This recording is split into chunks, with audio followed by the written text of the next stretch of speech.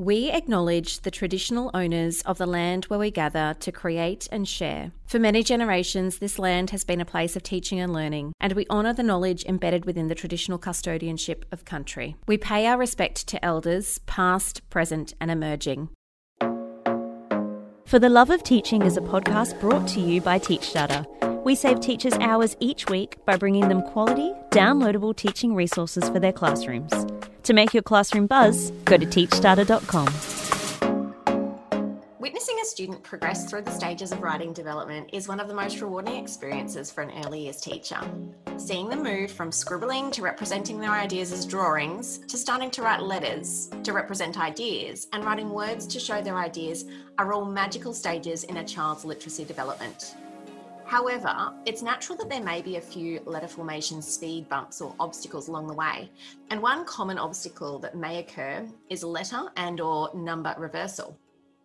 Here today to talk about letter reversal or mirror writing is early years teacher and blogger Holly Mitchell. Hi, Holly. Hi, Bron. Thanks for coming back in. Now, last time you came in, we talked about guided reading and literacy. And I think you've done another episode with me as well. Yes, we did it on persuasive writing and persuasive books. Okay, cool. So now you're kind of our resident early years literacy go-to guest on the podcast. So today we're going to be talking about letter reversal.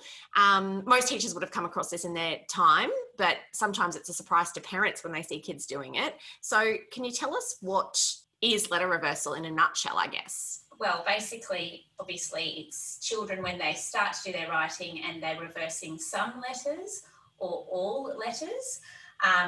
And often if you hold up a mirror to their writing, the letter will look correct when you look at the mirror, the right formation, which is why it's also often called mirror writing.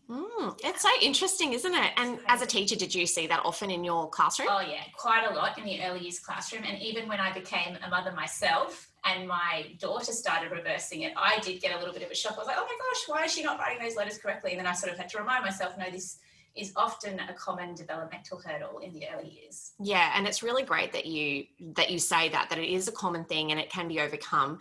So as you were saying, you noticed it with your own daughter and with your students.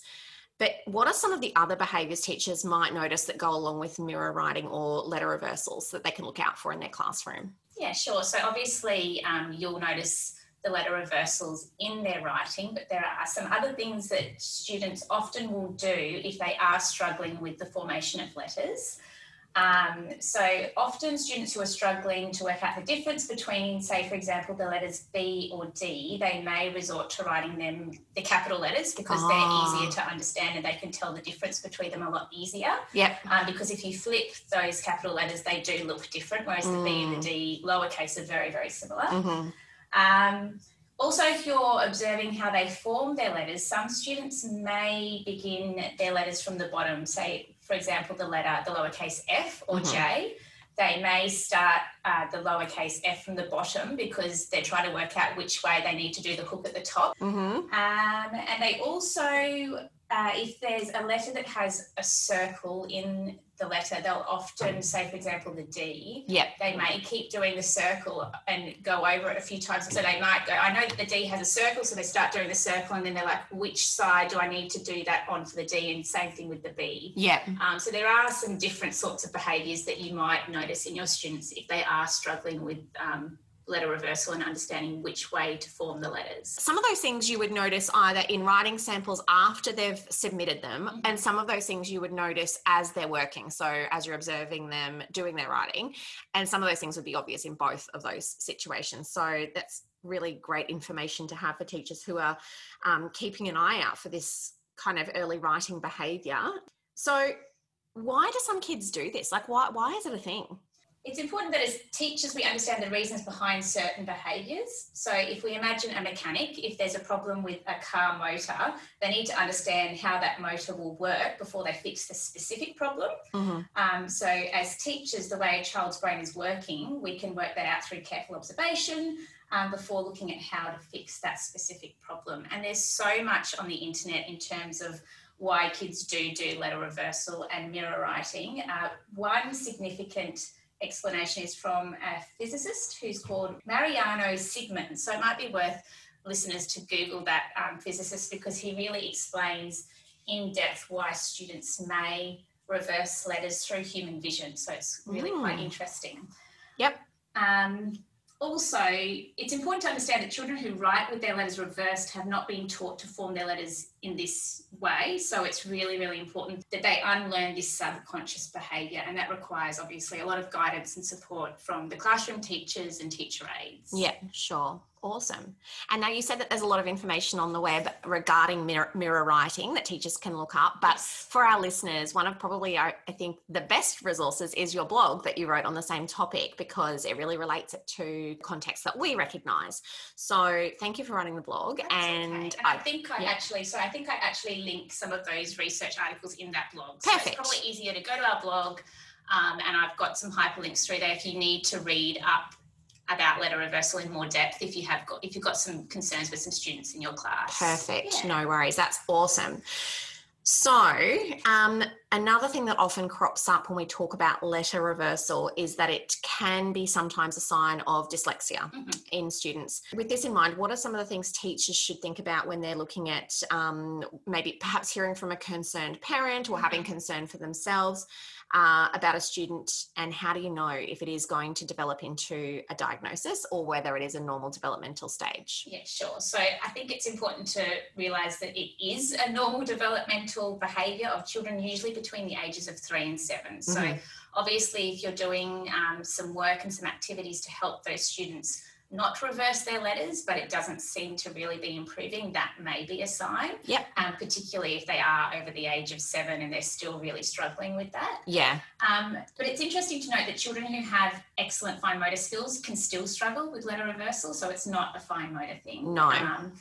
Both left-handed and right-handed children may struggle. So I think sometimes there's a common misconception that left-handed children will often struggle more with letter reversal because of the way they hold their pencil and the way but that's not. It's right-handed children can also struggle with it. Yep. Mirror writing is also a thing for students when they're reading as well. So for example, the word tip, a student might read it as pit. So there's also that developmental hurdle that they have to overcome. Sure. And not all kids who reverse letters obviously have dyslexia, but it's important as teachers to have that in the back of our mind, that if they are still struggling after that sort of age bracket, that it may be something that you'll need to look into further. Yeah, right. So it can be an early marker, but it's not necessarily. No, not at all. I mean, both my kids reversed, both my children reversed their letters, and I had probably, maybe 10 students in my class when I was teaching prep, and even in year 1 and even year 2 still struggling with letter reversal. Super common, so isn't it? It's very common. Yeah, and most of our teachers will recognise how common it is.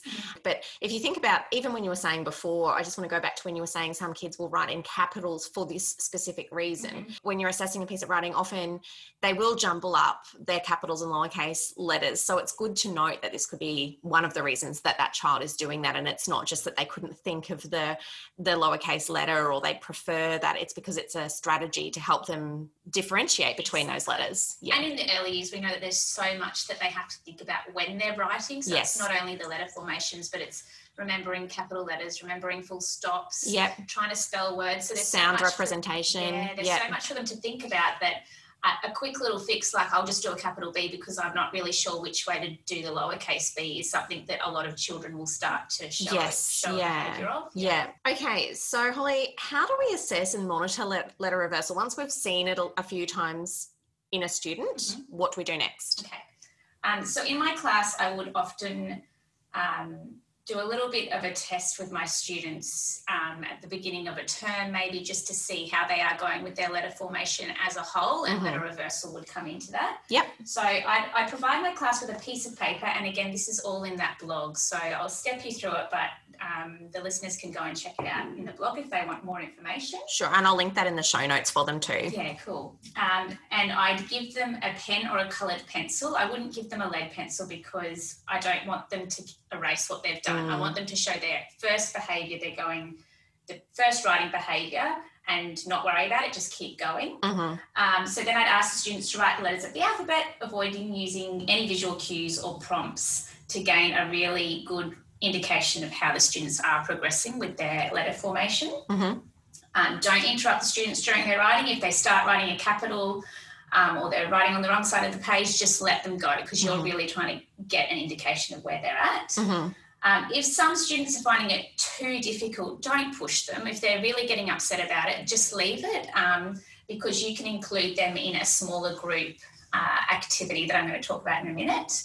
So yeah, if they're just finding it too difficult, that's maybe showing an indication that they are struggling with letter formation. So don't push them. Yep. And once you have your samples, group the students who are obviously reversing letters or having troubles into a smaller group. And I'd identify them as students who are needing some extra assistance with letter reversal. And then I'd usually get my teacher aide to come and sit with them, and then they do some more sort of finer, writing some CVC words, or writing the alphabet again in a smaller group setting, so it's a little bit less chaotic and a little bit less stressful for them.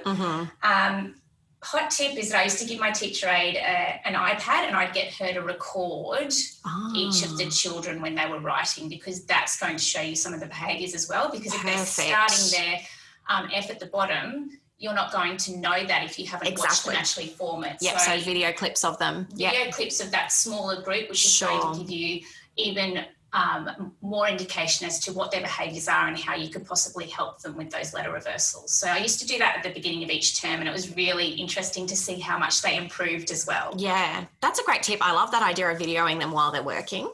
A really good way of doing observations. Okay, so let's talk about some other practical activities that teachers can do with their students and incorporate into their daily teaching program to address letter reversal with their students. So, yeah, are there a few practical things you can take us through, please? Yeah, sure. I think a lot of these activities that most early years teachers are doing in their classroom anyway, but it's really good to have that letter reversal in the back of your mind of those kids that might be struggling with letter formation. Sure. So obviously lots of handwriting practice. I mean, the more practice you can do with letter formation, the better, and repetition is key. That's with everything in the early years, really. So, and we have a huge range of handwriting activities and resources on the website that might also help the listeners if they are looking at some more handwriting activities. Yes, and if they just type handwriting into the search field, there's a collection there that will pop up for you. Yeah. I think even if you search letter formation as well, it even narrows that down further into those really key handwriting activities that would help. Fantastic.